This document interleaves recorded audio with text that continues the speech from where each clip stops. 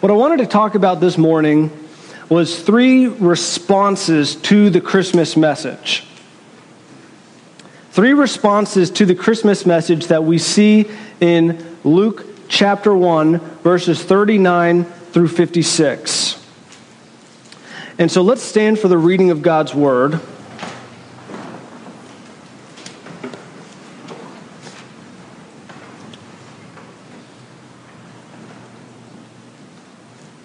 Mary had just been visited by Gabriel, and she had just heard the news and faithfully responded to the angel about the news of the coming of the Lord, that she would be with child by the power of God, and she would be giving birth to the Messiah.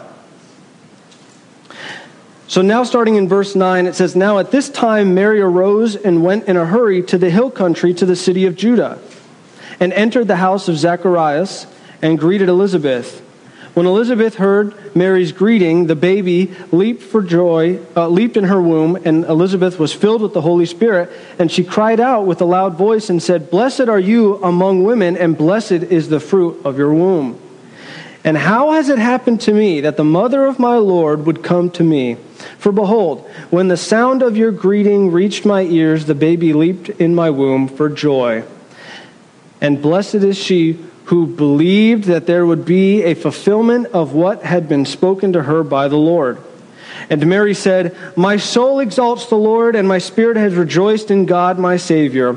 For he has had regard for the humble state of his bondslave. For behold, from this time on all generations will count me blessed. For the Mighty One has done great things for me, and holy is his name. And his mercy is upon generation after generation towards those who fear him. He has done mighty deeds with his arm. He has scattered those who are proud in the thoughts of their heart. He has brought down rulers from their thrones. He has exalted those who are humble. He has filled the hungry with good things and sent away the rich empty-handed. He has given up help to Israel, his servant, in remembrance of his mercy, as he spoke to our fathers, to Abraham and his descendants forever.'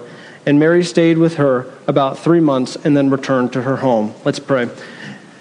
Heavenly Father, I ask that you would bless our time together this morning as we read from your word, and as I teach, God, that you would guide my words, that the words of my mouth and the meditations of our hearts would be pleasing to you this morning.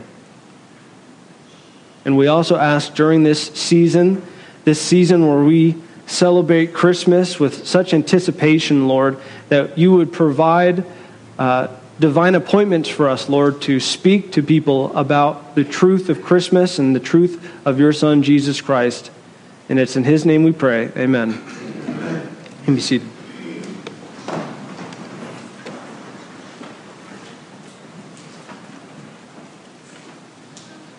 So as you can see in your handout, there's 3 different responses to this Christmas message that we see in our passage this morning.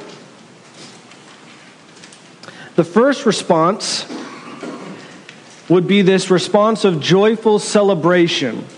Okay, there's a joyful celebration that is an appropriate response to the Christmas message, to the coming of our Lord.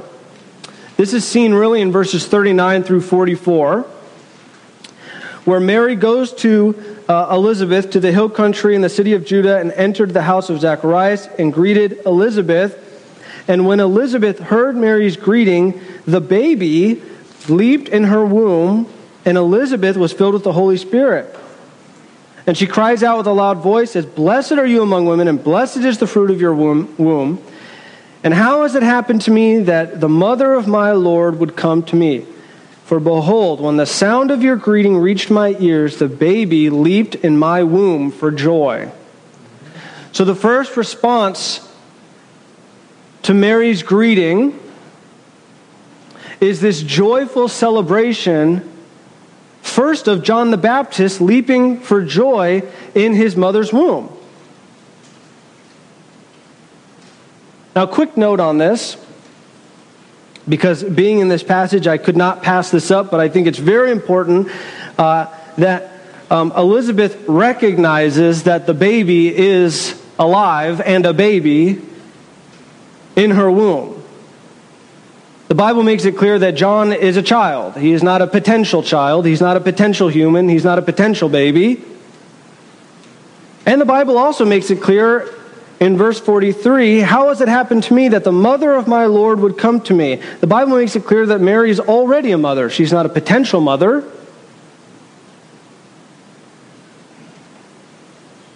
Now, the reason I bring this up is because this is often a conversation and verses that are used when speaking to people about abortion. And as I was preparing this message, it wasn't necessarily a topic I was planning to speak on. But as I kept meditating and praying through these scriptures, I just could not pass up the opportunity to point out how clear this passage is about the importance of children within the womb. Here we have John the Baptist, the greatest man born of women, alive in the womb. And here we have the Savior of the world, alive in the womb. But even beyond just the abortion talk, this really gives us also an idea of the celebration of children in general. See, Christians should be celebrating children, and we should be indignant when they are slaughtered. But I think Christians have forgotten much of the joy of child rearing because we are self-focused, and really a lot of times we hand that responsibility over to others.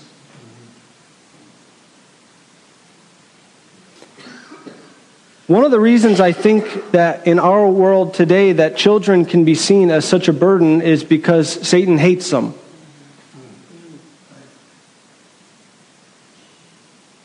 Satan hates children. He hates the noise of laughter in church in the morning. He hates the sound of running little feet in the nursery. Because each and every time that happens, that's a reminder to him that there is another generation that God is building to storm the gates of hell.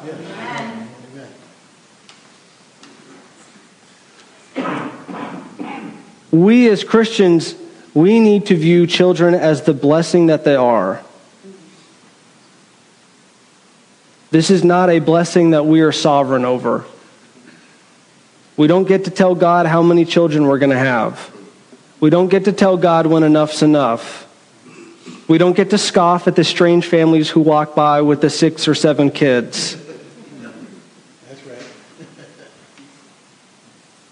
We don't have the right to even take medical and proactive measures to tell God, hey, look, I'm going to participate in sex, but I'm not going to deal with any of the consequences.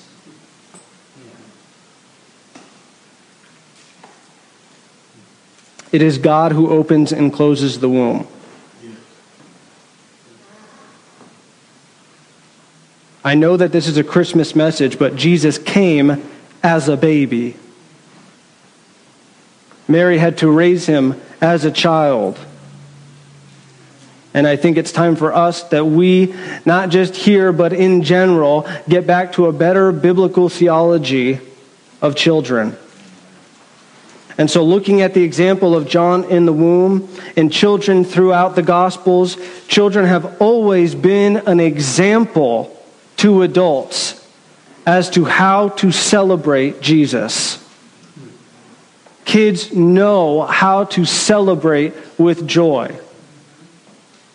So when we see something like John the Baptist leaping for joy in the womb, when we see the children running to Jesus in the Gospels, they are joyful for his presence. John the Baptist is joyful for the presence of Jesus.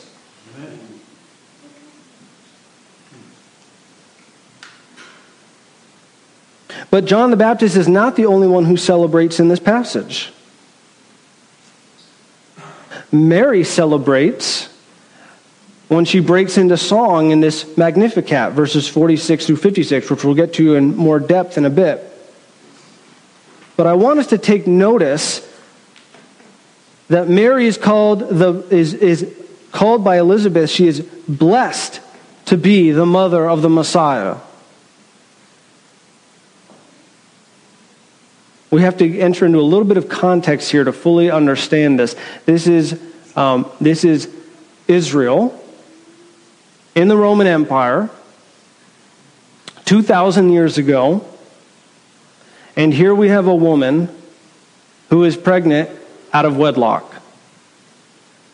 A woman who is pregnant by the Holy Spirit, but is still betrothed to Joseph. She's never been with a man. She's a virgin.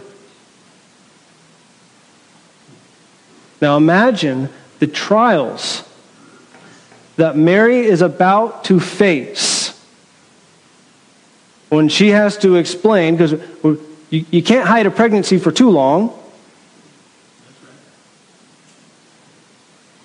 When she has to explain to Joseph, when she has to explain to her family, her parents, the town that knows her so well. She is blessed to be the mother of the Messiah, but even in that blessing, God never said he would take her trials away. She knew the risk of being betrothed to Joseph. She knew the risk of being ostracized by her family and the community. And she probably faced this for the rest of her life. But Mary, we see in the Magnificat in her song, but Mary rests on the promises of God despite her circumstances. And more important to Mary, what carries her is God's faithfulness to his word. And so Mary can celebrate with joy because she knows God. Christians, we are people of joyful celebration because we know God. Do you celebrate Christ with the joy of a child? When you think about God and you think about what he's done in your life, does it fill you with excitement and praise and joy and happiness?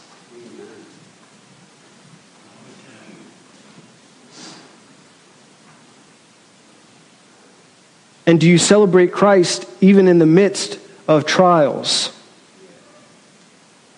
See, when we lack the ability to celebrate with joy, it is likely because we have forgotten who God is. And I know that for some, this season, the Christmas season, is a time of loneliness and a reminder of hardship and heartache. And it can be very hard to celebrate such a season. But Mary knew that feeling as well as anyone. And she celebrates not because she's ignorant of her trials, not because she's not going to deal with loneliness, but because she worships the God that is greater than her trials. And as we see in this passage, she is not alone because she has the Lord and she has Elizabeth. And to those who feel alone this morning because of this Christmas season, this is a reminder that the Lord is with you. And we, his church, are your family. We are an eternal family with the same Father. So if you feel alone or depressed this time of year, you are not alone. And you can remember and trust that the promises of God are greater than the trials of a season. And you too can celebrate. So the first response is this joyful celebration of the Christmas message. The second response is proclaiming the truth of God's blessings. See, Mary comes and she gives this greeting, and John the Baptist leaps in her room, and immediately Elizabeth proclaims to Mary about God's blessing. Mary is blessed among women because the fruit of her womb is blessed. Mary carries the child of salvation. This is the child that was the seed that was promised all the way back in Genesis chapter 3. And she is blessed, it says in verse 45, blessed is she who believed that there would be a fulfillment of what had been spoken to her by the Lord. She is blessed because she believes that God will fulfill what he said to her.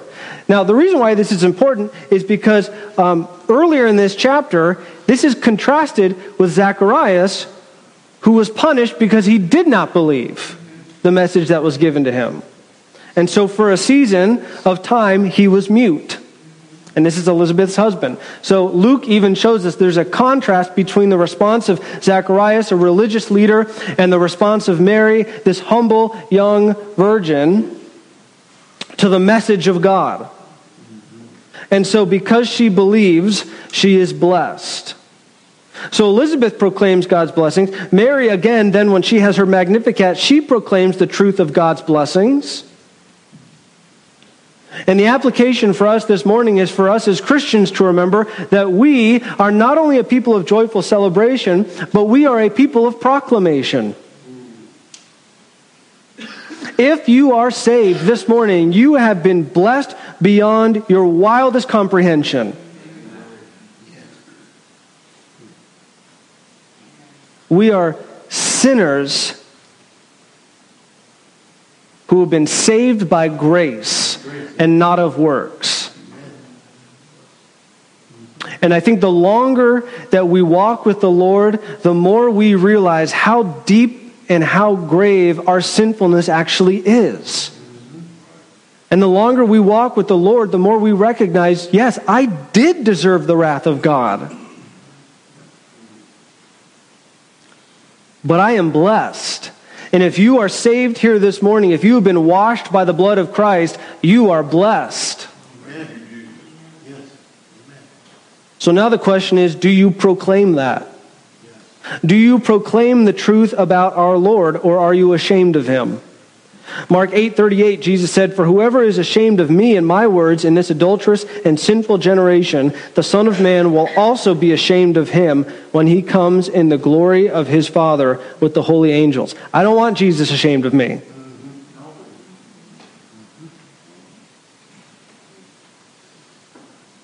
We need to be boldly proclaiming the truth of God and his word. And really, I was trying to think as I was putting this together, I don't know how else to say it. But most Christians just don't do it.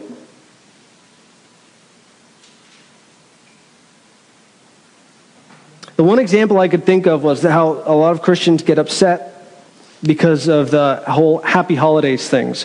So right now, in a lot of places, instead of saying Merry Christmas, they'll say Happy Holidays. And even when you watch, maybe like a reality baking show where it's clearly all Christmas decorations all around, they'll say, this is our holiday decoration show, right?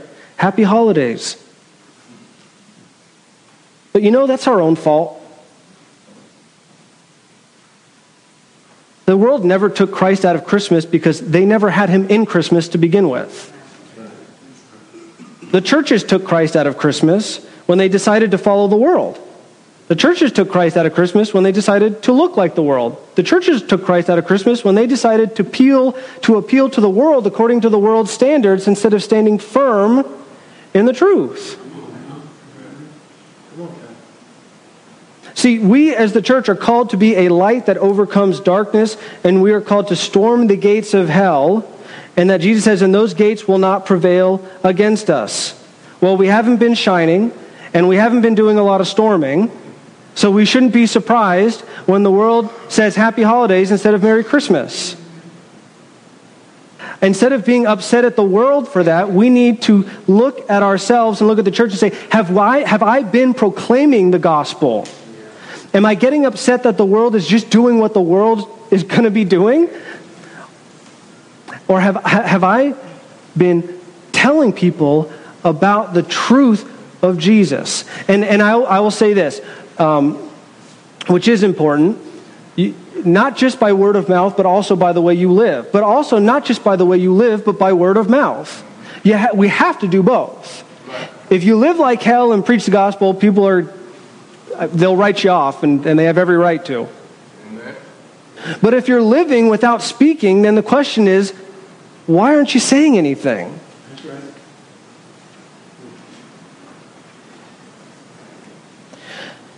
We are called to proclaim the truth about God to every creature and to the four corners of the earth. And really, that's why we're here. Amen. We're not here to simply get a good career. We're not here to simply have a family. We're not here to be famous or rich. Not that any of us are really struggling with the famous part.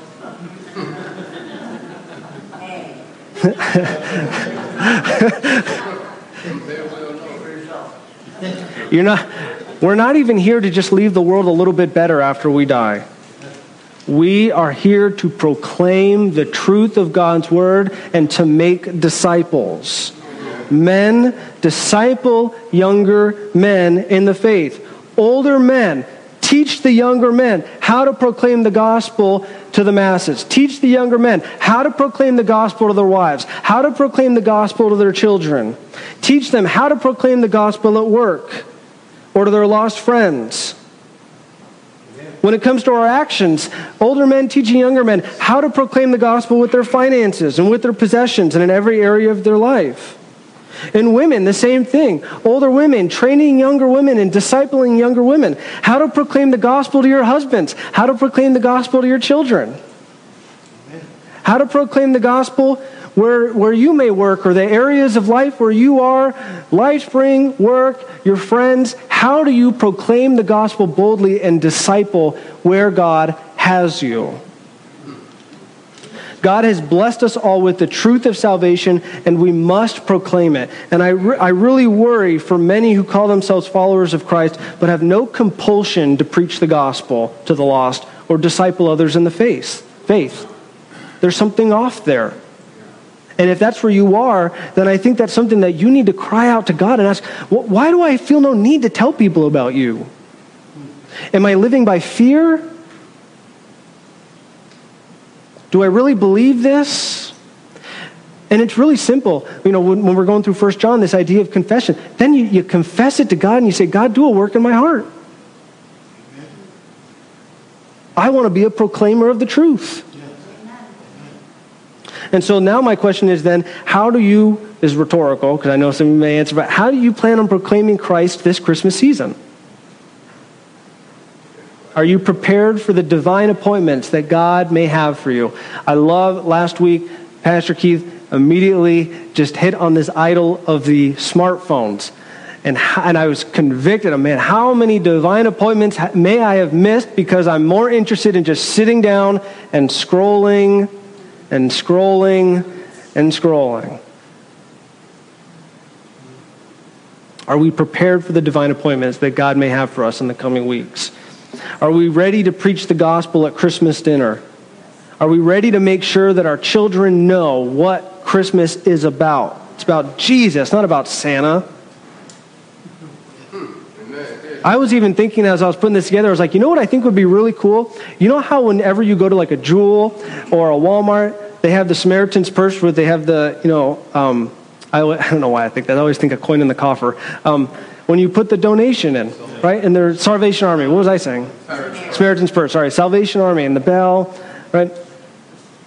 How about standing at a store and handing out tracts to people as they walk in and asking them how they're doing and how you can pray for them and see what God may bring up, what conversations. Maybe someone walks in and they're really struggling this Christmas season and they don't know the Lord. And now you have an opportunity to pray for them and talk to them about the gospel, and they take that tract with them, and who knows? People have been saved because they sit down later and they read that.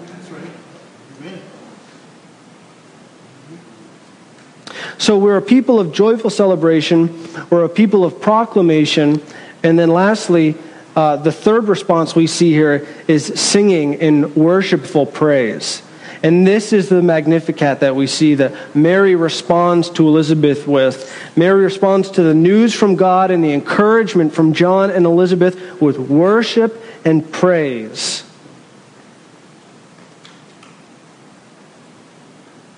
She says, my soul exalts the Lord, and my spirit has rejoiced in God my Savior. Mary begins her worship based on who God is. God is great.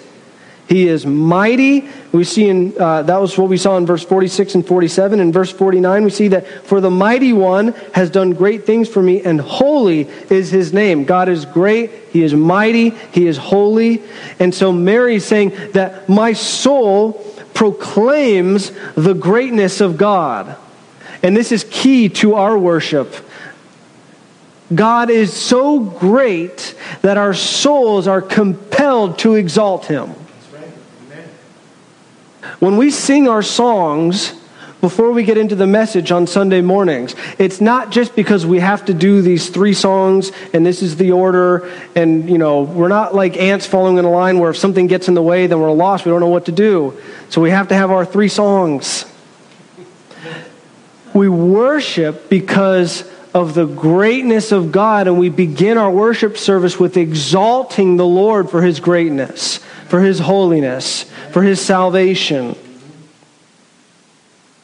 He is powerful and he does great things, and he is holy. He is pure and righteous and light and just. And the more that we learn about his character, the more that we learn about who he is, our response to him is we must exalt his name. She also talks about God's character as faithful to his promises. God helps his people because he remembers them. This is verse 54 and 55. He has given help to Israel, his servant, in remembrance of his mercy, as he spoke to our fathers, to Abraham and his descendants forever. God has made promises to his people, and those promises are ultimately fulfilled in Christ. But God will always follow through with the promises that he makes in his word. She talks about God being merciful to his people and hard on his enemies. Verses 50 through 53. And his mercy is upon generation after generation toward those who fear him. He has done mighty deeds with his arm, and he has scattered those who are proud in the thoughts of their heart. He has brought down rulers from their thrones, and he has exalted those who were humble. He has filled the hungry with good things, and he has sent away the rich empty-handed. God is merciful to his people, and he is hard on his enemies.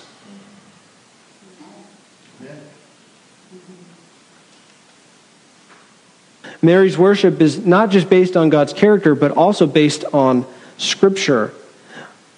If you read this Magnificat closely, this girl knows the Word of God.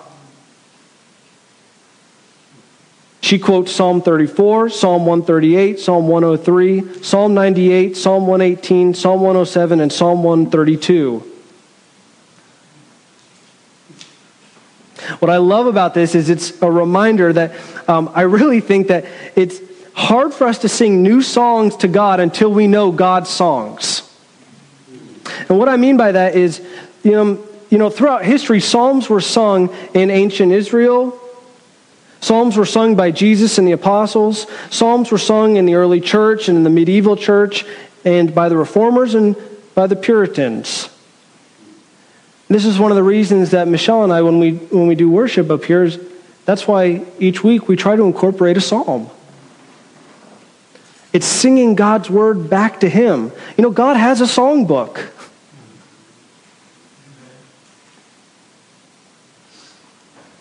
Historically, psalms were chanted as a way to practice, to memorize, and sing with ease and unison in the early church. Psalm readings and responses were done in melody and in cadence. After the printing press and there was more access to the Word of God, psalters were written for churches and families to sing together. But Mary doesn't just quote Psalms. Mary also alludes to 1 Samuel, Hannah's song in 1 Samuel chapter 2. She also alludes to Exodus and Genesis. So Mary, in this Magnificat, sings God's word back to God. She therefore must know God's word correctly in order to worship correctly. Now, one of the struggles today is we kind of tend to live in a period where we worship how we want. And sometimes, not always, but sometimes the danger of contemporary worship is it can be built more on catchy lyrics and melodies than on truth. In fact, churches hardly sing the Psalms anymore. Sometimes they may have a contemporary song with a line from a psalm in it, but most of the time they don't want any of the nasty stuff that talks about violence or what God may do with his enemies.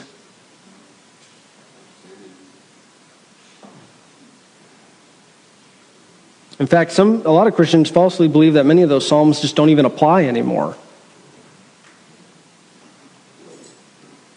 But Paul says in Ephesians that the church is a temple being built on the foundation of the apostles with Jesus Christ as the cornerstone.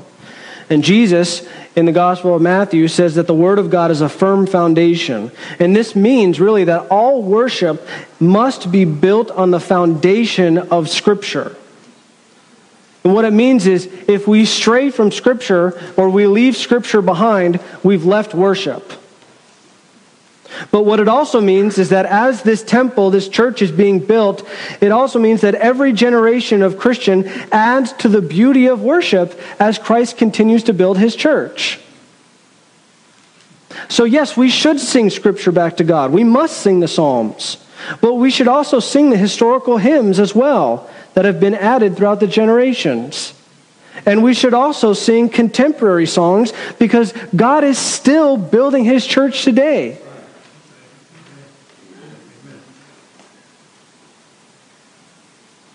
I guess what I'm getting at is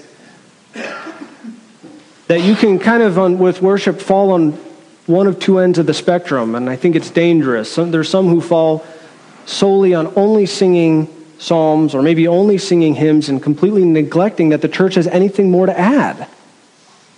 And that's not true. But then the other end of the spectrum is those who think that the church only has things to add and we don't need to sing those psalms anymore or sing those hymns because they're outdated.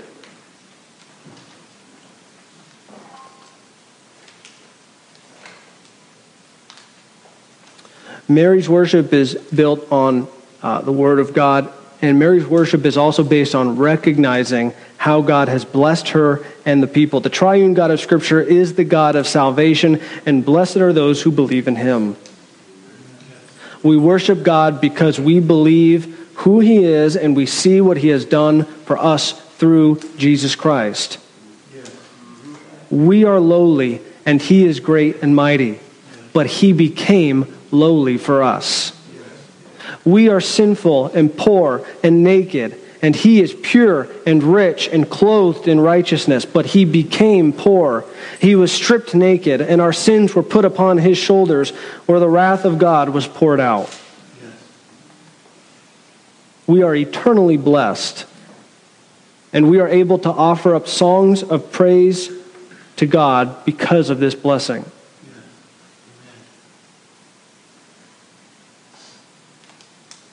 Which is why that last point is, we Christians are a people of song. Paul says to speak to one another in psalms, hymns, and spiritual songs. Christians are to be a people of music. Not everyone needs to be musically talented, but you are musically gifted because you are a Christian. Let me say that again. Not everyone is necessarily musically talented, but everybody is musically gifted because you are a Christian. And what that means is, because you have been born again, you now experience the joy of music and worship for what it was truly meant to be. You may not have the best voice. You may not know how to strum a chord, but you are musical because you can offer up your praise to God through song. And he accepts it.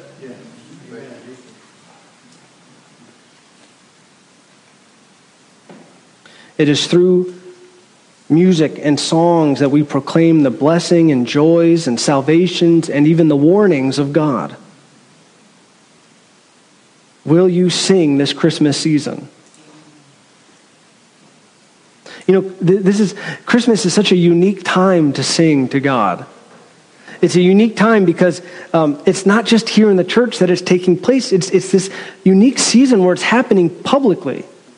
Even the radio stations, the secular radio stations, They'll throw in White Christmas and, Jingle Bells and things like that.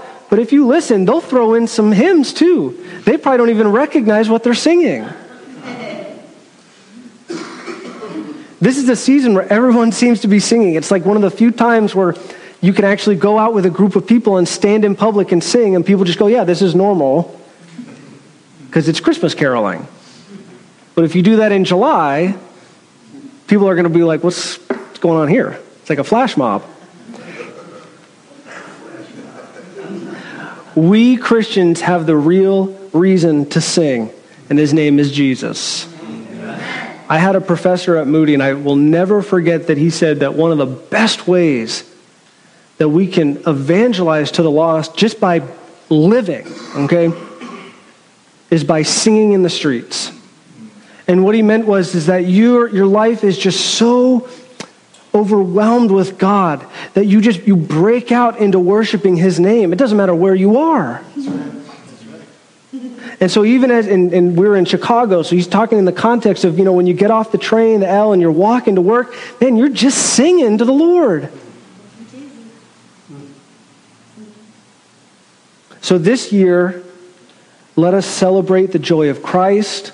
Let us proclaim the truth and the blessings of God, and let us worship him with song. I would want us to do that every day, all the time, and we will do that for eternity, but especially in this Christmas season when it feels like there's just such ripe fruit to be picked with the gospel. Let us be doing these things.